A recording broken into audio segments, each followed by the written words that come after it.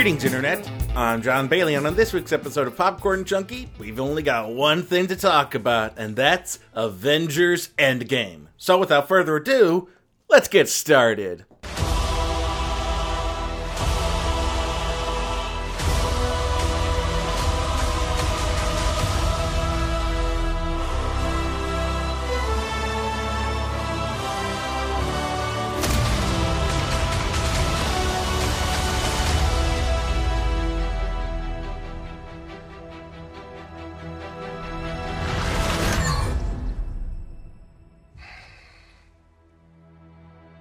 I like this one.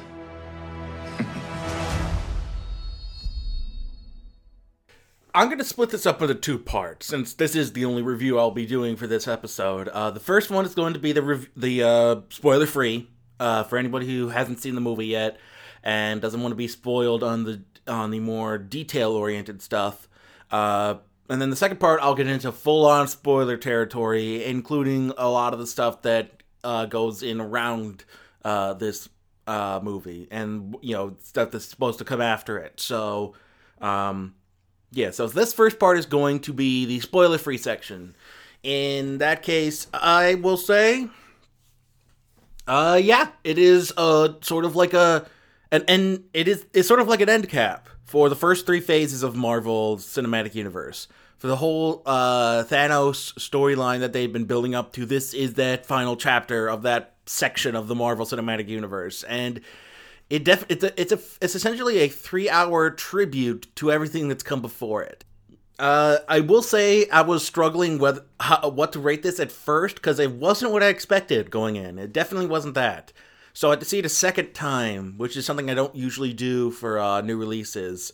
And upon second time, I kind of settled on my review, which is it's a full 5 out of 5 stars. Personally, I just can't give it anything less. I was thinking of 4.5 out of 5, but I think I finally settled on 5 out of 5. I will say the first half kind of drags. The plot is a little convoluted, but I think what it comes down to is the climax is worth the price of admission. The climax delivers on everything you could have wanted from this movie, I think. And I will say it's convoluted as the plot is. It never took away from the movie. So I think it's just a matter of just a matter of accepting the plot for what it is, and then for the most part, everything is taken care of. And, there aren't a lot of stuff left unanswered, I'll say that. And then it definitely raises some interesting questions about what's to come next.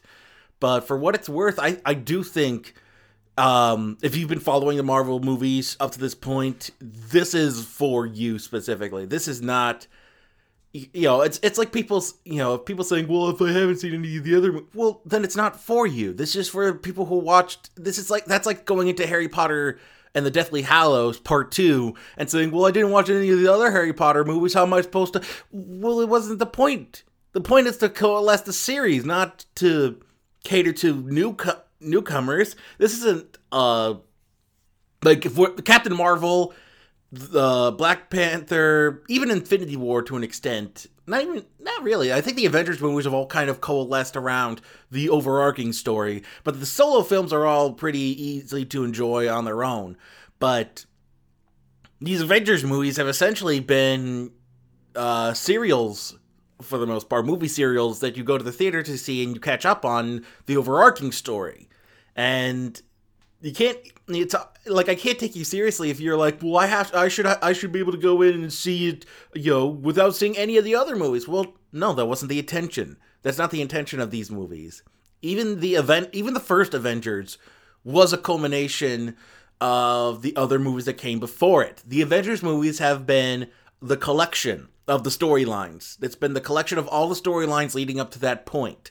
And to say that you were owed a bubble experience, an experience that's just that you can experience that is guaranteed to you, having seen none of the other ones. That's never been what the Avengers has been about.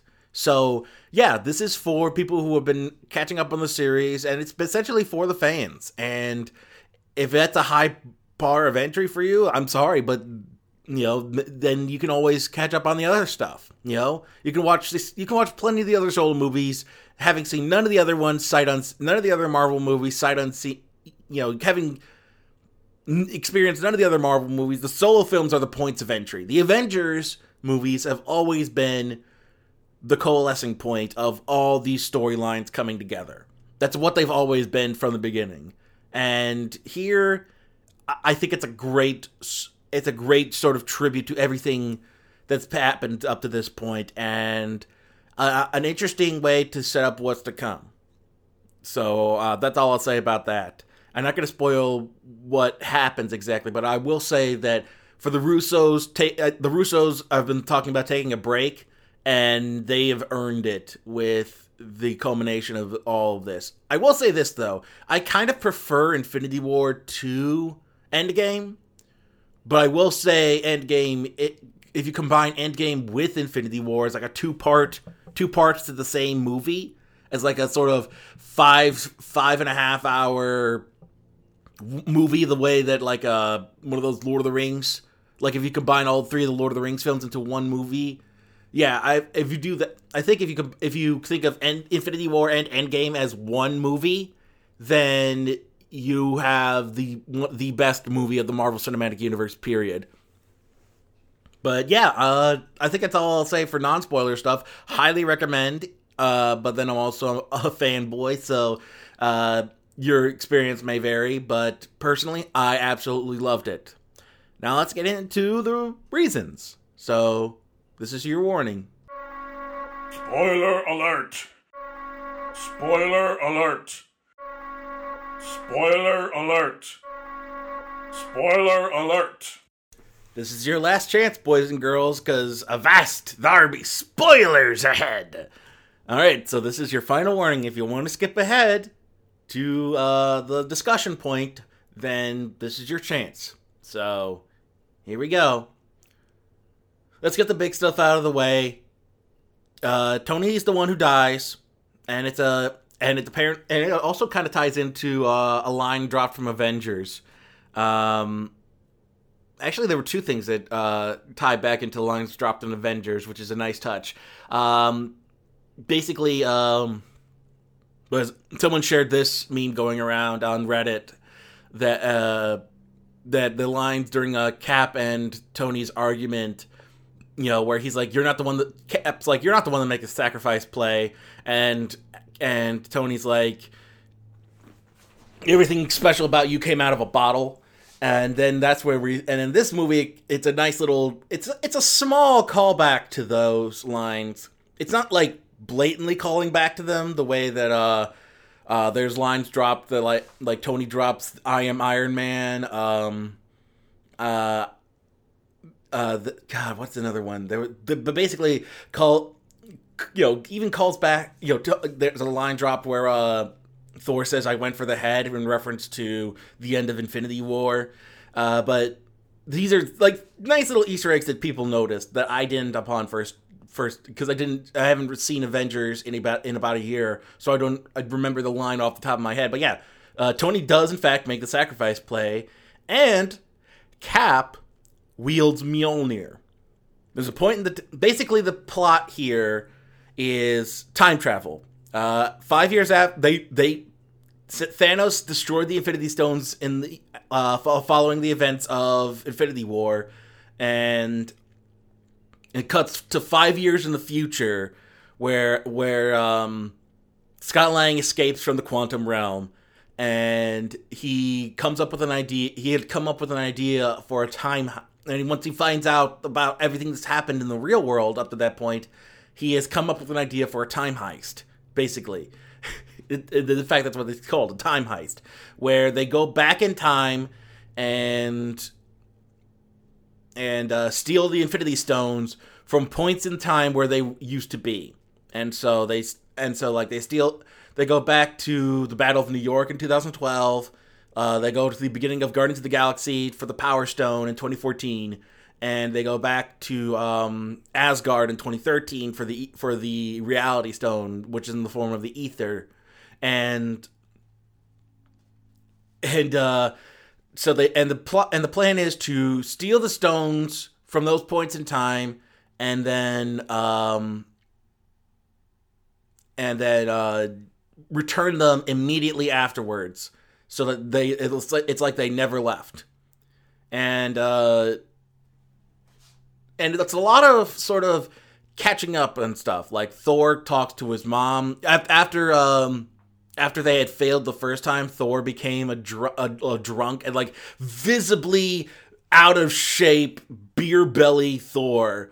It's kind of like a running joke in this whole movie. And then after he and Rocket go to Asgard in 2013 to get the Ether, he has a talk with his mom, who kind of reinvigorates him and his sense of purpose. She, kind of reminds him that just because he failed doesn't mean he's a failure. Everybody fails, even the God of Thunder.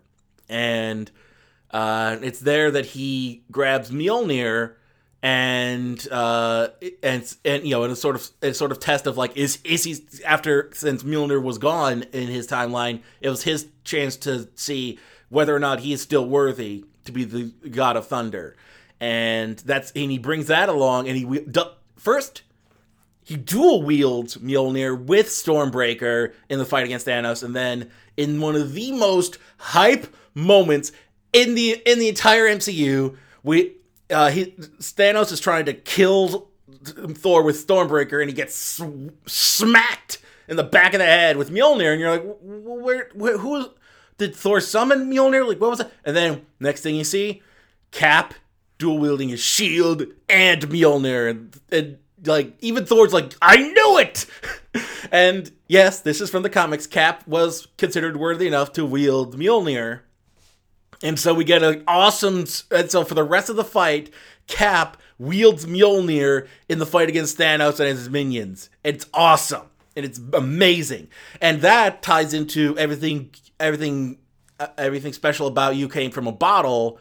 Well, if that was true, then how is he wielding, the hammer of Thor? So the hammer deems him worthy. So that's kind of showing how far we've come. And yeah, it is awesome. It is really awesome to witness it all. And I do think, like I said, the time travel plot is a little convoluted. And there are some holes, mainly because part of it is used to set up the Loki show. Because there's a bunch of shows that are being set up, namely the Loki show for Disney Plus, which is Loki, and you're wondering, well, did Loki come back? What's going on? Well, it turns out the setup is, in this timeline, the one branch they forgot to clip was Loki escaping in after the Battle of New York. So in the attempt to steal the Tesseract after the Battle of New York, Loki gets his hands on it and disappears.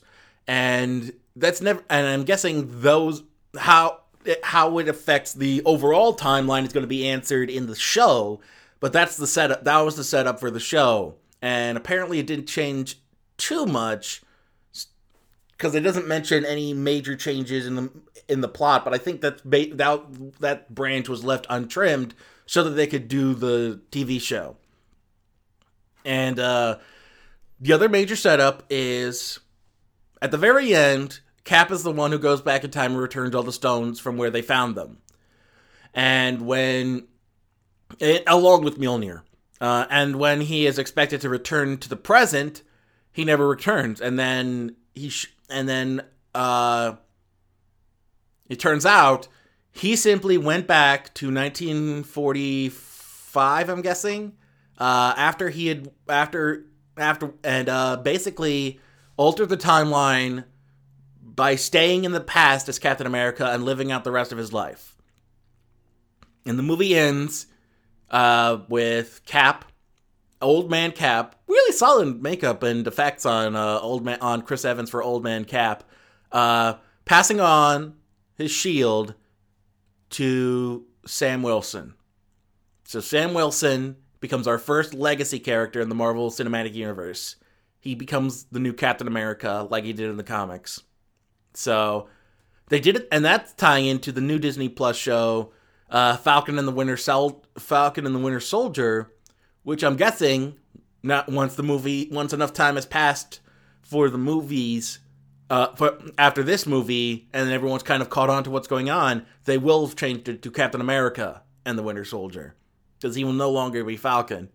So yeah, that was a great, and I think that's a great way to. I knew Chris Evans was out, but it's really interesting to have him be the first one to pass on a legacy character and give it to Sam Wilson.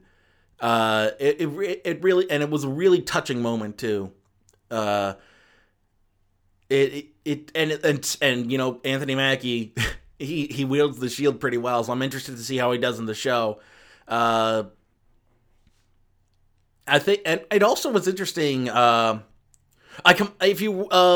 If you listen to my Make a Better Movie for Iron Man 3, I talked about how that should have been a point where they gave Pepper Potts the rescue armor from the comics. But here is where they finally give it to her, and she finally has her own rescue armor, and she fights alongside Tony, which is not as well earned. I think it would have been better if they had included that in Iron Man 3, and then it came back for this movie. That would have been sweet. But yeah, I think. And then, of course, since we're 5 years in the future, we have Cassie Lang, Scott's daughter, who the actress was 9 in Ant-Man and the Wasp, and that was 2017. So she would have been 11, which means she's 16 in the context of this movie, if we're going by the actress's age.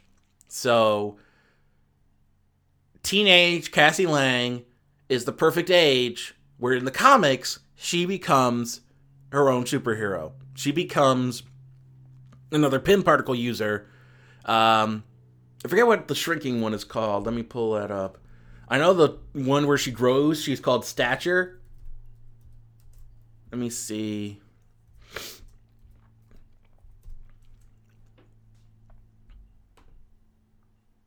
What's the one where she shrinks?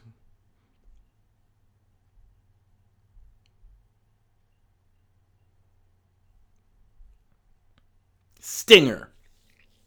So when she shrinks, she goes by Stinger. When she grows, she goes by Stature. And that's been a long-standing thing in the comics. And I'm interested to see if they incorporate that into the MCU in the next Ant-Man movies.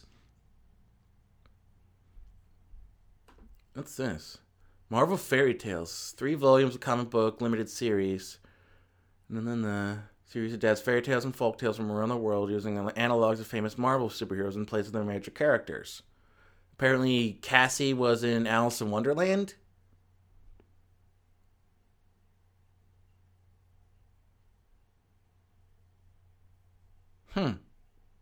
Interesting. Avengers.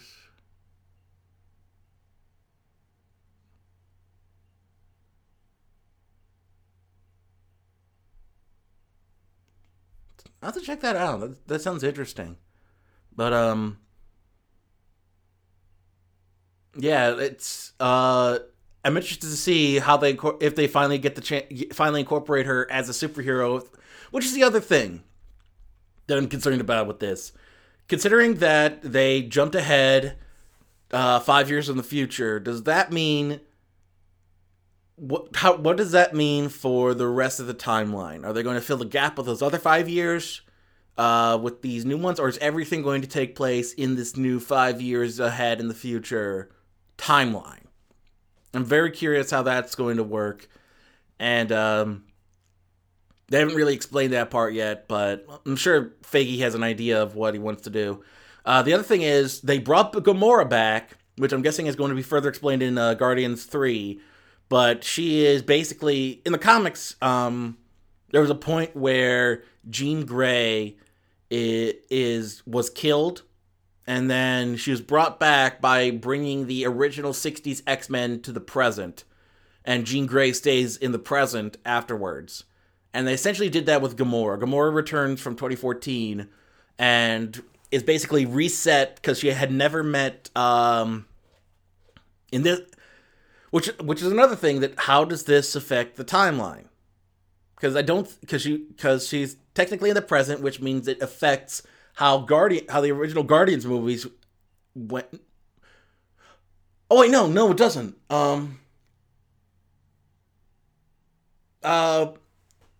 Because there's no reason for her to stay behind, because Thanos never came to the future.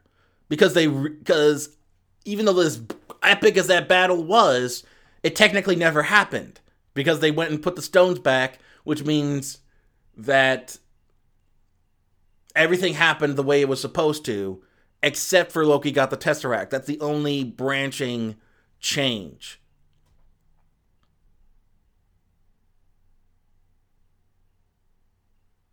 So, I guess he's just searching for if there's a way to find present day, Gamora. I'm not sure. I would assume that that's the case. I'm assuming that's what happened. Everything that, because they just basically reset everything, and everything went back to the way it was. There was that blip where Thanos from the past came to the present. I'm not sure. I'm guessing that's what the idea was. But, I'm curious to see what they plan to do next. I know there's not going to be a big cosmic threat like Thanos for a while. They're probably going to hold off on anything like that. And I know what they have planned right now is Black Panther 2, Captain Marvel, Guardians, and Doctor Strange, all those sequels coming up.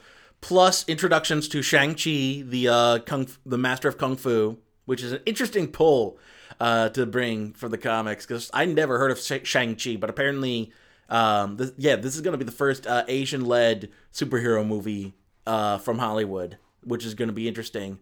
And hey, if it's going to be just a Kung Fu movie set in the Marvel Universe, I'm down with that.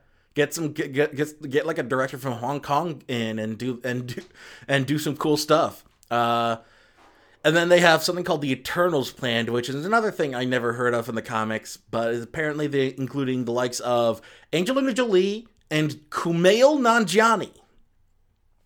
So I have no idea about the Eternals. Let me see. Eternals.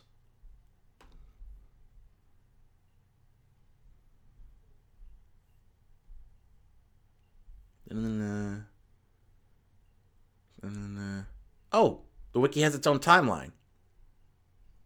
Oh, that's just when the movies come out.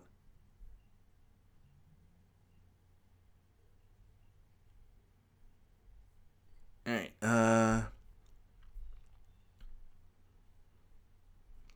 use the recurring release, reception, future. Here we go. Other projects. There's definitely an Ant-Man and the Wasp sequel.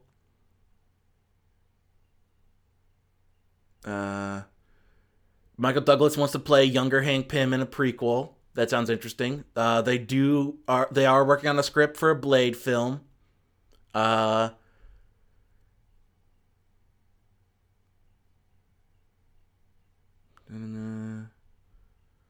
we go.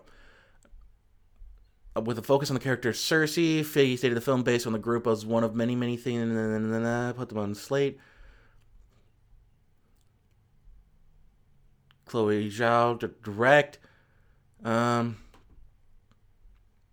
Fictional species of humanity appearing in the American comic book Marvel Comics, described as an offshoot of the evolutionary process that created the sentient life on Earth.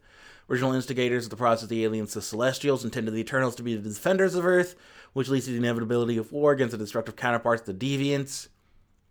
Jack Kirby creation. which is another interesting I found out through Twitter, is that due to the way that Marvel Comics handled their creative team back in the day, the creators of these things like Jack Kirby, all the people who created these iconic characters, none of them they always get the credit, but none of them get any royalties because technically they're all owned by Marvel Comics because because the creators were technically contractors. So, fun fact there. Yeah, all this money that is made that should be that was the thing, is that Guardians of the Galaxy made Rocket Raccoon a household name, and yet the creator was living in squalor up until the end of his days because of the way Marvel Comics did business. Anyway, so yeah, basically the Eternals are like proto-humanity turned into superheroes by an alien race. And then I know they're talking about Angelina Jolie to play Cersei. So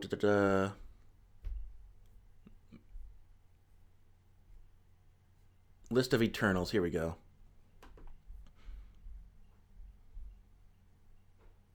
Where is she? Oh, that's right. Thanos was an Eternal, so he might be actually included within the story. I forgot that. Where is she? There she is.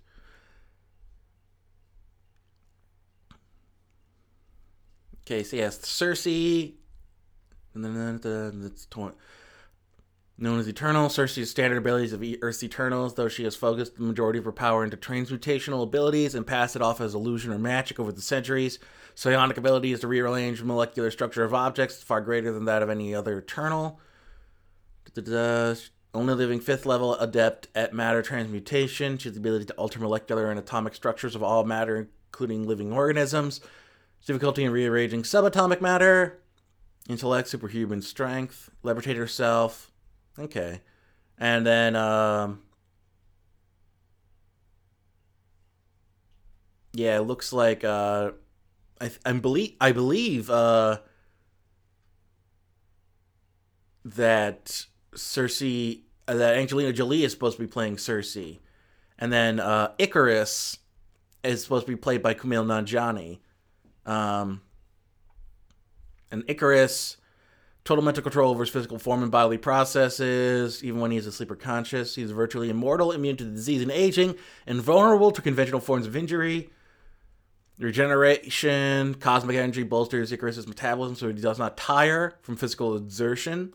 He resists temperature extremes through mental concentration. Levitate himself mentally. Low-level psychic abilities allows him to scan the superficial thoughts of any mind less adept than his own. Mentally create illusion to disguise himself. So it'll be interesting to how they handle these Eternals, because I have no idea how they work in the comics. So it'll be interesting to see what they do with these characters on film. But yeah, that's kind of one of the bigger projects coming out from them. I know they now have the Fantastic Four and the X-Men, so they're going to have that coming in a bit, not anytime soon. I know that's going to be anytime soon. The other big thing is that apparently Black Widow and Vision are permadead in the present. So Elizabeth Olsen has said that Vision and Scarlet Witch shows can take place in the 50s somehow. Probably through time travel. And then the Black Widow movie is going to be a prequel, and then Scarlett Johansson is done. Which is understandable. And it's not like there were plenty of other characters who carried the mantle of the Black Widow too, so they can always make her another legacy character. But it looks like the only legacy they have right now is Captain America. They haven't introduced Riri Williams for Iron Man. They haven't introduced I'm trying to think. Thor's gonna continue onward, it seems, although I think Chris Hemsworth said he wanted to be done. So maybe they'll send him off in Guardians 3, because that's where he's essentially joining the Guardians of the Galaxy, while Valkyrie, Tessa Thompson, takes over Dominion of the remaining Asgardians. And so yeah, we'll see if Chris Hemsworth sticks around for Guardians 3 or if they write him out of it and that he's just officially done now. I would hope that they do a send off for him in Guardians 3, and then and then afterwards he's done with it. But and then maybe they introduce Beta Ray Bill, and then he takes the role of Thor. That would be interesting. Get like Doug Jones in there, or somebody to do the physicality of it. But yeah, I think, and then of course, oh God, that was the other thing. There's this one kid who was behind, who were they? Winter Soldier at Tony's funeral. There's a kid there.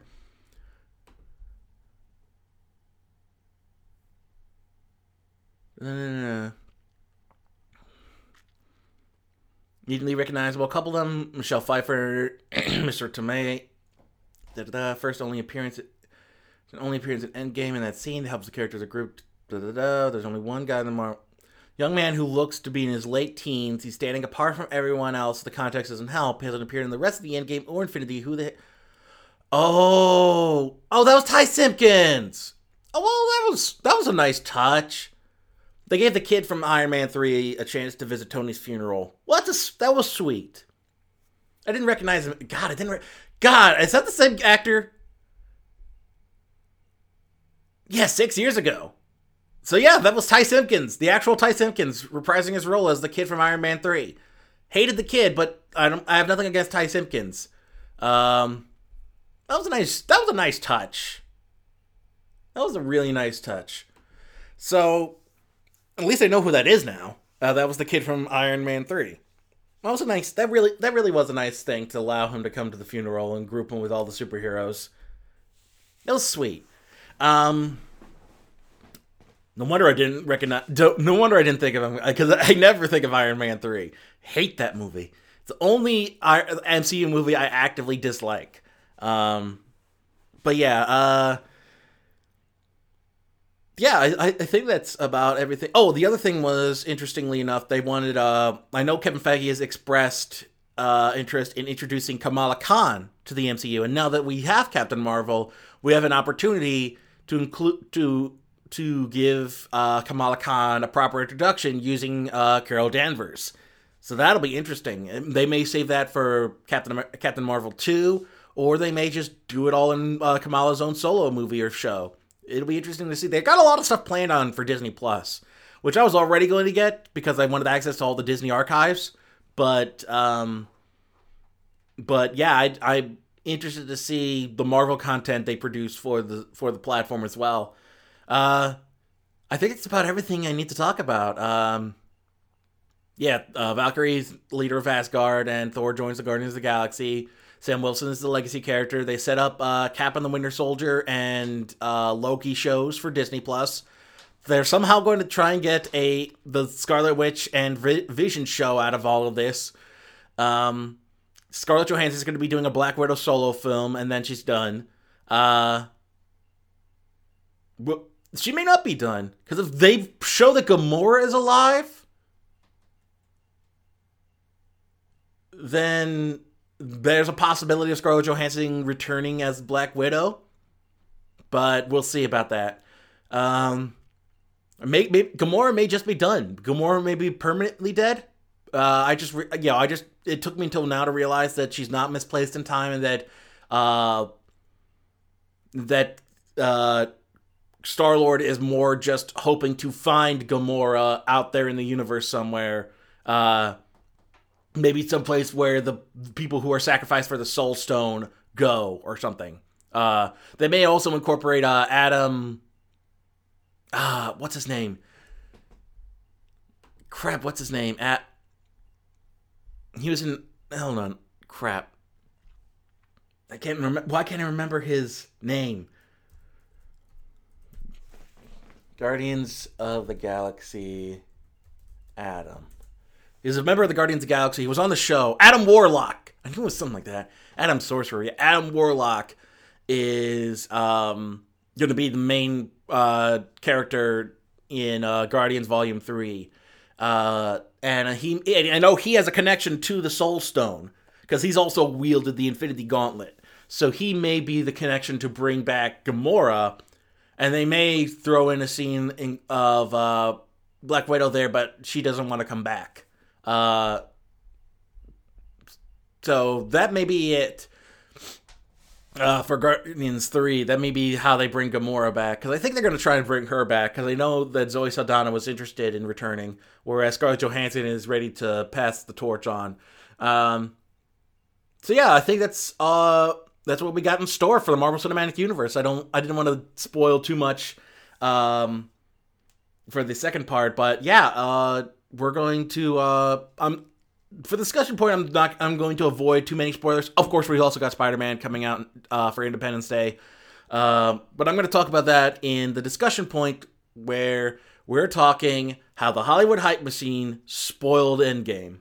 Hello everyone and welcome. I'm Melody. I'm Max. I'm Dexter. I'm Diana. And I'm John. And together we host the book review and discussion podcast Living in the Stacks. Every 2 weeks, we take the time to read a book and then meet online to discuss it. We'll talk about what we liked, what we didn't like, and if we'd read the book again. Whatever the genre, whoever the author, whether it's good or bad, we'll read anything once. So if you want to join us, you can find us Living in the Stacks, available through Gumby Cat Networks.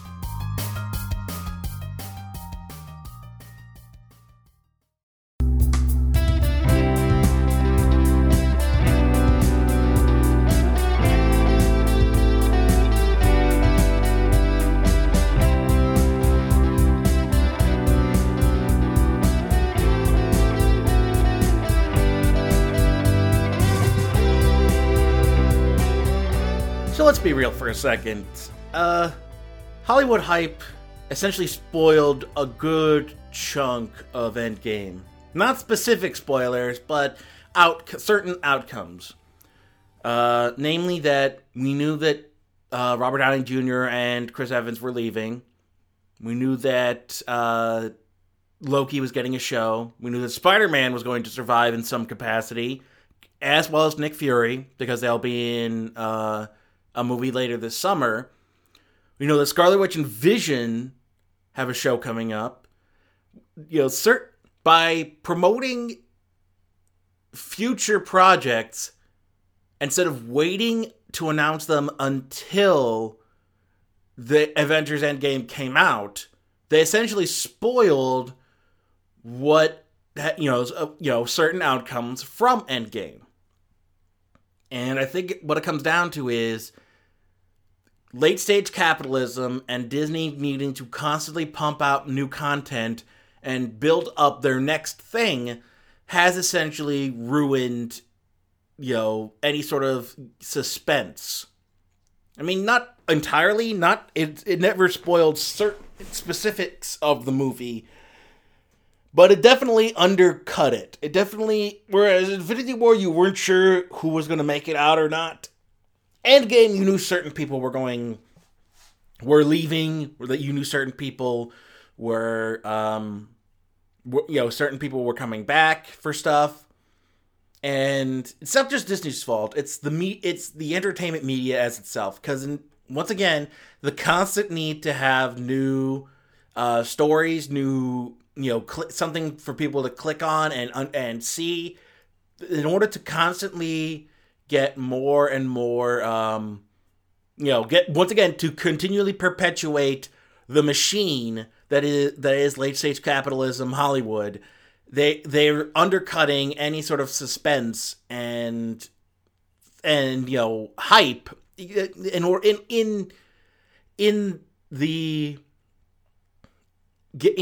to gain hype for the next thing, instead of just letting the first thing come to pass.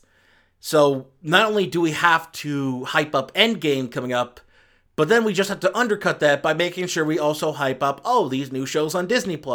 Here's the new Spider-Man movie. Here's these other things coming up. We talked to Chris Evans and what his projects are after leaving the MCU.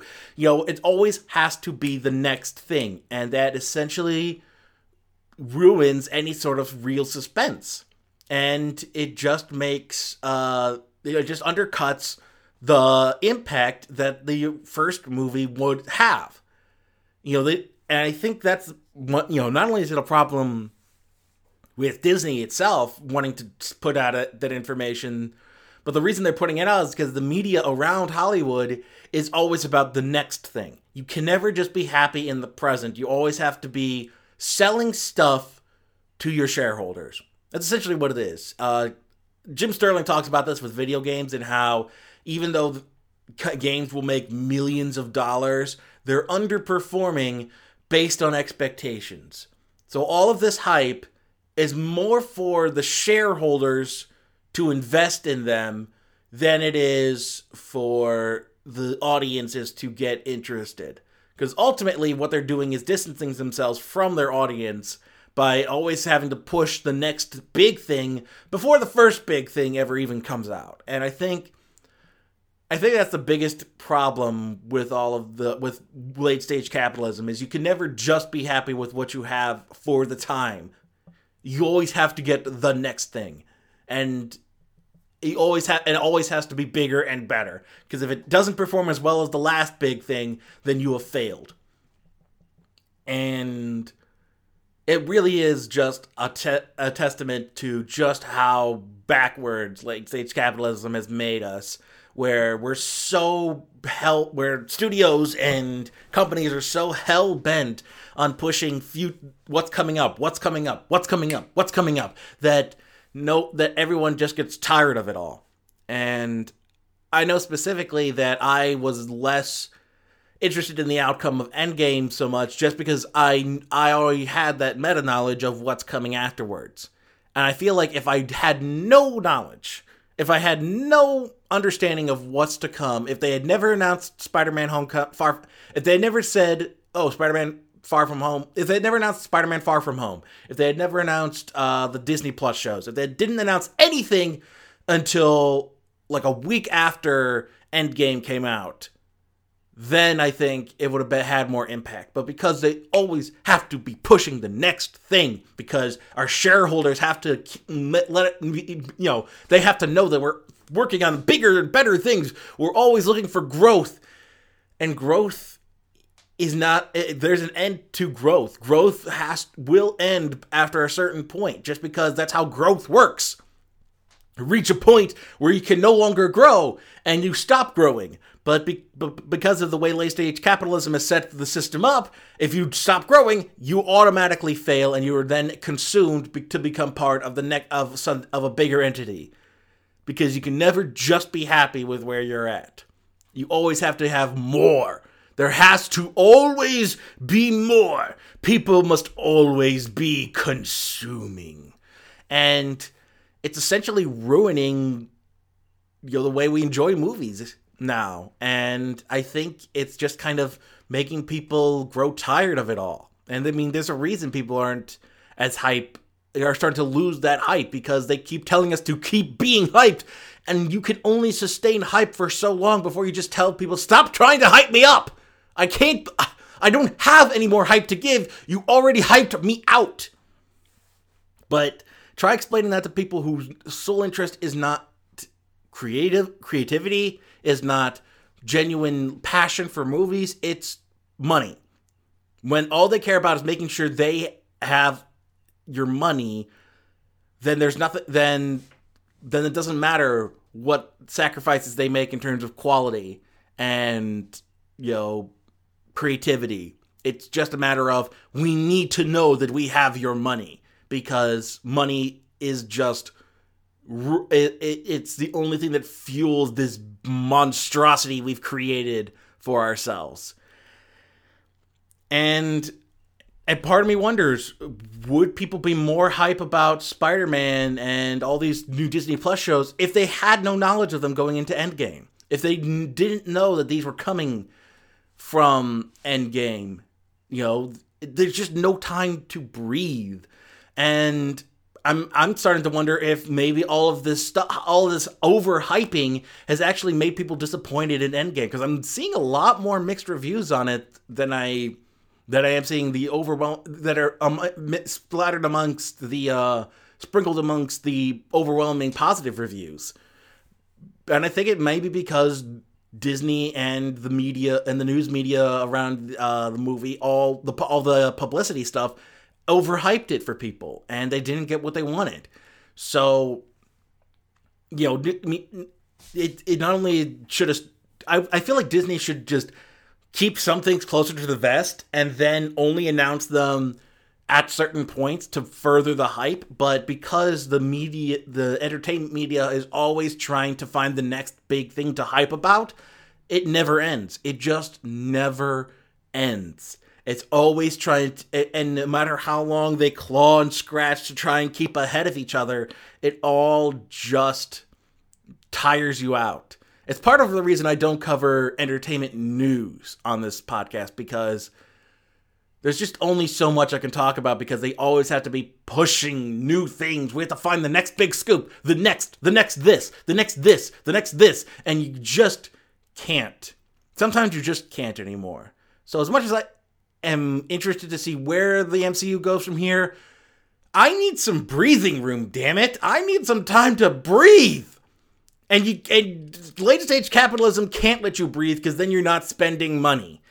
And it just really is a testament to how pursuing this endless need to constantly have a revenue stream is only tires people out, and it's why people lose the hype. There's only so much hype you can have before you're just tired out. And studios apparently are monstrosities who fueled by cocaine and money, who can never tire. They're always hype. They can never stop being hype. They never tire. There must always be new hype. And I'm just tired of it all, you know? The hype machine has ultimately ruins your love of movies, because you can never just be hyped for something that you like. Now you always have to be hyped for the thing after the thing you like comes out. You can never just be in the moment and enjoy things, because you always have to be thinking of what's next. And that's ultimately a problem of late stage capitalism. Not to be too, much of a, pinko kamiya over here, but considering that I'm a devotee, a chungus of the one Jim Sterling, thank God for him. He is very open about how this level of thing is ruining the games industry, and it can just as easily be applied to the film industry. And because it's ultimately not it's not a thing that just happens to, movies and video games. It's just the system as a whole is the problem. And nobody's doing anything to stop the system from destroying us, because people at the top of the system are raking in record profits, and then they expect us to suffer because of it, because at least they made theirs. And it's a part of the reason why I oppose objectivism, because selfishness is never good. You don't have to be completely altruistic, but full-on selfishness only leads to other people's ruin. You have to be at least aware of other people and be knowledgeable of how your actions affect others. That's why objectivism has failed us so harshly. It's because it's basically given credence to selfishness and allowed for people to act on their most selfish impulses, because that's what's best. What's best for me is best for everybody, and that's not how things work. There are consequences to actions, and you need to be aware of those consequences, and objectivism ignores the consequences because you got yours. Screw you, I got mine. But yeah, the problem ultimately lies in the way our economy is set up, and the way that it always has to be this way. But unfortunately, I don't see a way to change it. I don't see a way to change it, because you can't affect their bottom line. Because even if the money's not coming from America, it's coming from somewhere who's not tired yet. China, Europe, it could be Africa in the future. Who knows? Wherever the money is, as long as they don't get tired of it, there's nothing we can do to stop it. So, Yeah. I think I need some time to stop thinking about the MCU just because I need a break. There won't be any breaking from this podcast, though. So the show must go on. And with that in mind, let's take a look at the box office report to see just how well Endgame did. And now the popcorn junkie checks in with this week's box office report. Like I mentioned, we only had the one new release, so a lot of the top 7 has remained relatively unchanged. The only thing that dropped out was Pet Sematary. And so right now, the current top 7 is Dumbo, which brought in $3.2 million. There's also going to be a wide discrepancy in the numbers as we get closer to number 1. But yeah, with the $3 million from this weekend, Dumbo's domestic grosses reached $107 million, and and combined with the foreign gross, its worldwide gross so far is $327 million. Not gangbusters, but I didn't think it would be, just because Dumbo's a lesser Disney property ultimately. It doesn't really bring in the numbers that it used to. Also, apparently for the Disney Plus, they're cutting out the crows, the jive-talking crows from the animated version, which makes me wonder how he learns to fly, because as much as the crows are kind of offensive, the crows are integral to the plot of Dumbo. They teach him to fly. So how are they going to work that in, I wonder? Anyway, next up, number 6 this weekend was Little, which brought in $3.4 million. Bringing its domestic gross up to $35.8 million, and its worldwide gross up to $42 million. So, made back its money. It broke even. And that's all it really needs to do. So, good for it. Number 5 was last week number 2. Shazam dropped all the way down to number 5 to $5.5 million, which brought its domestic gross up to $131 million, and its worldwide gross was to $346 million. Once again, a solid success, not gangbusters, but hey, that's any sign of improvement from DC is good. Number 4 is Breakthrough, which brought in $6.3 million this weekend, bringing its domestic gross up to $26 million, and its worldwide gross up to $33 million. I think that's I think that's breaking even as well, so, that's to be expected. I think it saw a rise because this is also Orthodox Easter weekend, so maybe families were trying to it actually gained in theater count but lost in views. So but interestingly enough, more people went to see Breakthrough than Shazam, so I guess people are done with Shazam for the time being. Number 3 was last week's number 1, Curse of La Llorona, dropped down to $7.5 million this weekend, making its domestic gross $41.2 million, and its worldwide gross $86.9 million on a $9 million budget. Runaway success. These cheapo horror movies always are. Jumping up from number 4, not surprisingly, to number 2 was Captain Marvel, which brought in $8 million this weekend, bringing its domestic gross up to $413.5 million, and its worldwide gross $1.1 billion. Congratulations, Captain Marvel, you did it good. And then, of course, premiering at number 1 with $350 million domestically is Avengers Endgame. And combined with the foreign market opening weekend of $1.2 billion. There really isn't, I can't imagine MCU seeing another success like this. It made its first billion in its first weekend. There's no way they can top this. I mean, there is absolutely no way they can top this. This is truly the culmination. So they're just going to have to hold on to that money for the time being. And, in case, not that the MCU is going to stop being successful, but there's just no way they can top this. There's absolutely no way they can beat this number. I don't think there's ever been a movie to make $1 billion its opening weekend. This has to be the highest grossing movie of all time. Here. Let me see. Looking ahead. Broke records from The Force Awakens. Widest opening ever. Largest Friday opening compared to The Force Awakens. Largest Saturday compared to Infinity War. Largest Sunday compared to Infinity War. Domestic opening beat Infinity War. Number one market share beat Ultron. Highest theater average. Largest April, spring, PG-13 and 3-day gross opening.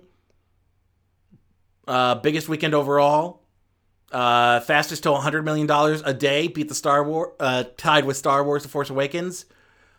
Fastest to $150 million. Beat Infinity War. Fastest to $200 million. Beat Infinity War. Fastest to $250 million. Beat Infinity War. Fastest to $300 million. Beat The Force Awakens. Fastest 350, beat The Force Awakens. International opening weekend, beat The Fate of the Furious. And fastest and worldwide opening weekend, 1.2 billion, beat out Infinity War, whose record was 640 million.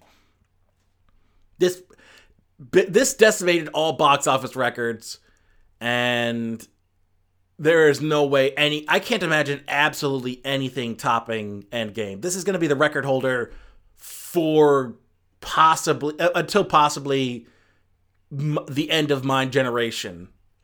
I can't imagine anything else topping Endgame in terms of like just fast all these records that it broke. It just broke so many records. So yeah, absolutely insane numbers from Endgame, which is to be expected. But now we'll be interested to see what the stayover is for next weekend. And now that we're done looking at the week that was, let's take a look at the week ahead in Trailer Talk. Coming this summer.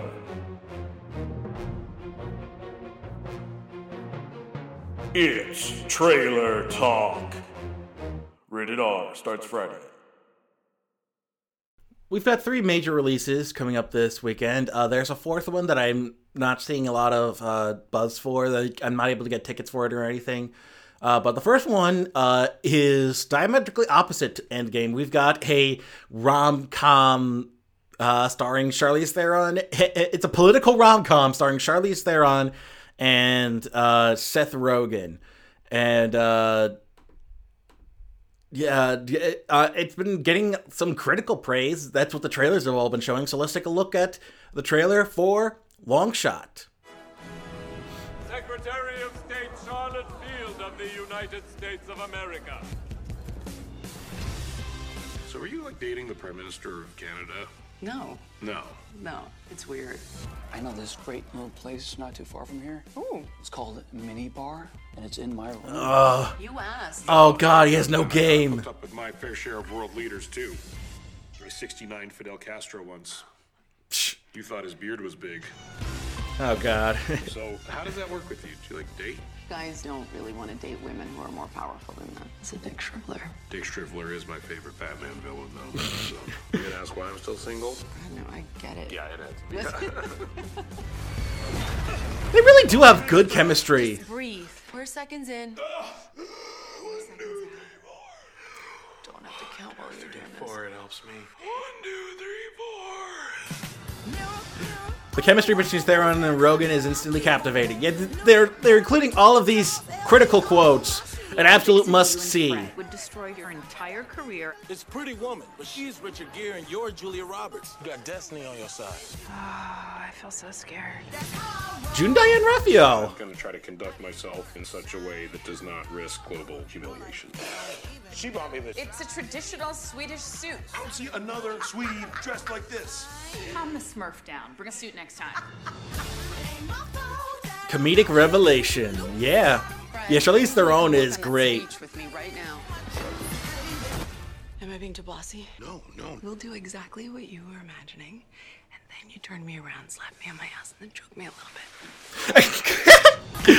God. Yeah, Charlize Theron is just a wonder. She's a wonderful actress. I love her. I've yet to see her give a terrible performance, and she could just as easily play off drama as well as comedy. She has great comedic timing. So I'm interested to see this. I think this will be my pick of the week for this coming week, but we'll see. Yeah, I'm very excited for that one. Next up, the one that got me in trouble with the creator of the concept itself, Ugly Dolls. Yes, that's right. I got into Twitter beef for asking why Ugly Dolls gets a movie, having never heard of them before. So, sorry, dude. Your movie looks like it's... The movie based on your toy, it looks like it sucks. So let's take a look at the trailer for Ugly Dolls. Get ready for the biggest musical comedy of doll time. Welcome to the Institute of Perfection. Remember, only pretty dolls will meet their perfect human match. You're an engineer/model. You're a boy doll/model. You're not a model. Data does not compute.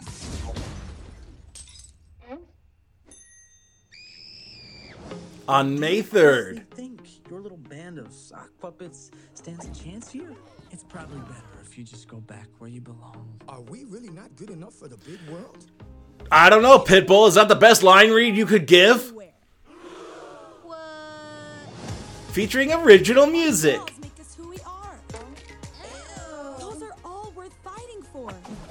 Tú vienes aquí mucho. Hard pass. Ew, ew, ew. Another swing, another miss. Performed by Kelly Clarkson, Pitbull, Nick Jonas, Janelle Monáe. Isn't that right, gibberish cat? Nothing is gonna stop us now. We have to save him. Leave him. He's a lost cause. He's gone forever. I'm over here. There's nothing we could have done. Ugly Dolls. You do know that Lou is gonna make it super hard for you. Well, I say bring it on, Lewis. Oh my doll. Perfection can stuff it. God.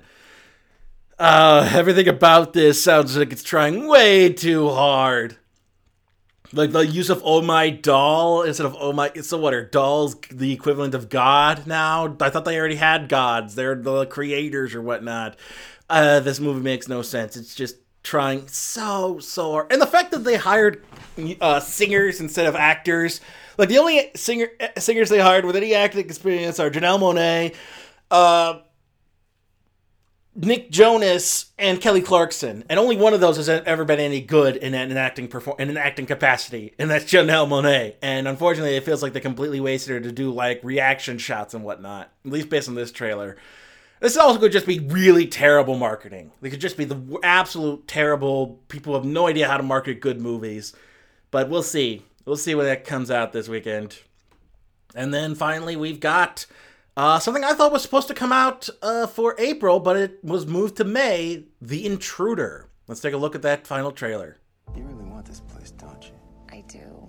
Welcome to Foxglove. I'm Charlie Peck. This view is beautiful. It's the only house I ever lived in. Nice-looking family. We always had a lot of love here. This house is yours now. We'll take good care of her. I'm gonna hold you to that. Have a good time in Florida, buddy. You're not gonna believe this. Charlie is outside cutting the grass. What? Did you just get this out of the garage? That's where I keep it. Oh God, he's so creepy! Scott, hello. Hey, stop drilling holes in my house. It's not your house. Charlie's quite a On guy. May His 3rd. wife died in that house. You think that's blood? God, he's got the Joker smile! Over. It's hard to say goodbye. A white knuckle thrill ride. This guy is dangerous. Edge of your seat fun. Intensely gripping buckle up. The Intruder. That looks even better. Like, I thought it was going to try to take itself too seriously from the first trailer. No, this looks like it's just going to be absolute madness. I'm down for that. So, yeah, the Joker smile. Oh, that's so perfect. He has the perfect Joker smile. Dennis Quaid as the next Joker. I would absolutely watch that. So, yeah, that's going to be coming up this weekend. And it's going to be an interesting weekend following Endgame. We'll see. We'll see what all's worth seeing besides Endgame in theaters next weekend. Oh God, the thumbnail for this looks like he's doing that face where he holds his lips and he puffs up his cheeks like. You can't see it, but like, oh yeah, hold your lips together and puff up your cheeks and kind of like cross your eyes. That's what Dennis Quaid is doing in the thumbnail for the intruder. Oh, God, it's beautiful. Anyway, that about does it for this week, which means it is time for the plugs. If you're listening to this podcast, you're most likely listening to us on our homepage at GumpyCatNetworks.com. And if you want to keep up to date on all the new episodes as they come out, you can do so by favoriting the page on your browser and whitelisting us on your ad blocker. And once you're done with me, check out all of the other fine programming we've got here. We've got Maji Day is still going. Mike and I are going to try and reconvene on that pretty soon. Living in the Stacks came out a couple of weeks ago. Our April episode on The Bonesetter's Daughter by Amy Tan. Donna over at the Snarkcast with Beyond the Cabin in the Woods, Once More with Feeling, The Family Business. Check out all of that. I mean, the ending of Supernatural is coming. The last season is coming up, so be sure to catch up on the show with The Family Business. And then if you yourself are a podcaster and you want to join our lovely little network and help it grow, you can send all your inquiries to GumpyCatNetworks@gmail.com, and we'll get back to you and see if you're a good fit for us. If you're listening to us on your mobile device, you can find us on your various podcasting providers. We're on iTunes, Google Play, Spotify, Spreaker, Stitcher, iHeartRadio. And then you can also, wherever you're listening to us, be sure to leave a 5-star rating and review. Let people know that you like the show and that they should check it out as well. If you want to support the show personally, you can do so using the Pinecast donation feature. We have a tip jar set up through Pinecast. Come on. Here we go. It is, I believe, tipjar.pinecast.com. Go back to Popcorn Junkie. tips.pinecast.com/jar/popcorn-junkie. It's a bit long. I'm going to share it on the social media stuff. But if you would rather, if you want to share, you want to support the show through Patreon, you can do so at patreon.com/popcornjunkie. And there you'll also get access to the archive of Make a Better Movie and a bunch of long episodes. And, so yeah, whether it's just $1 per month on Patreon or just a couple of donations into the tip jar, any support is appreciated. And I'm hoping to get you access on Pinecast later this week to get all the stuff that's Patreon exclusive over to Pinecast, and that way you can also gain access to it there. And then, of course, if you want to help fund future shows, maybe do retrospectives so that it's easier to make that like a patron exclusive thing. But just whatever you can donate will help that out.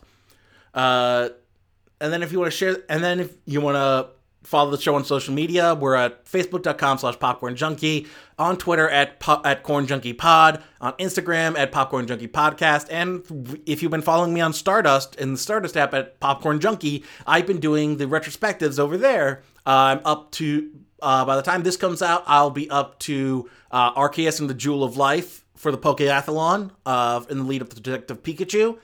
And Godzilla, for Hail to the King, I'll be up to Invasion of the Astro Monster. So we're just getting started on Godzilla. We're about halfway through Pokemon, and so you can follow me there, and share the show on your various social media platforms as well. And if there's anything you want to say to me, any kind of feedback you want to give, any kind of your thoughts on Endgame and the future of the MCU, and how far off am I about the whole hype machine ruining the movie? Your thoughts on that. Send all of that to popcornjunkiepodcast@gmail.com. And if you leave something in either the subject line or in the message that you give me explicit permission to read this out in the episode, I will oblige, and otherwise I'll just paraphrase. So send all that to popcornjunkiepodcast@gmail.com. That does it for this week's episode. Until next time, I'm John Bailey, and it's the end of an era, folks. There probably won't be anything like this again in our lifetime, so let's enjoy it.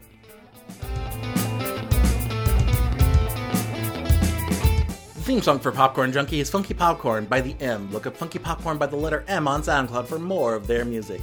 Artwork provided by Nafyo, Nafyo. Look up nafyo.deviantart.com for more of his artwork.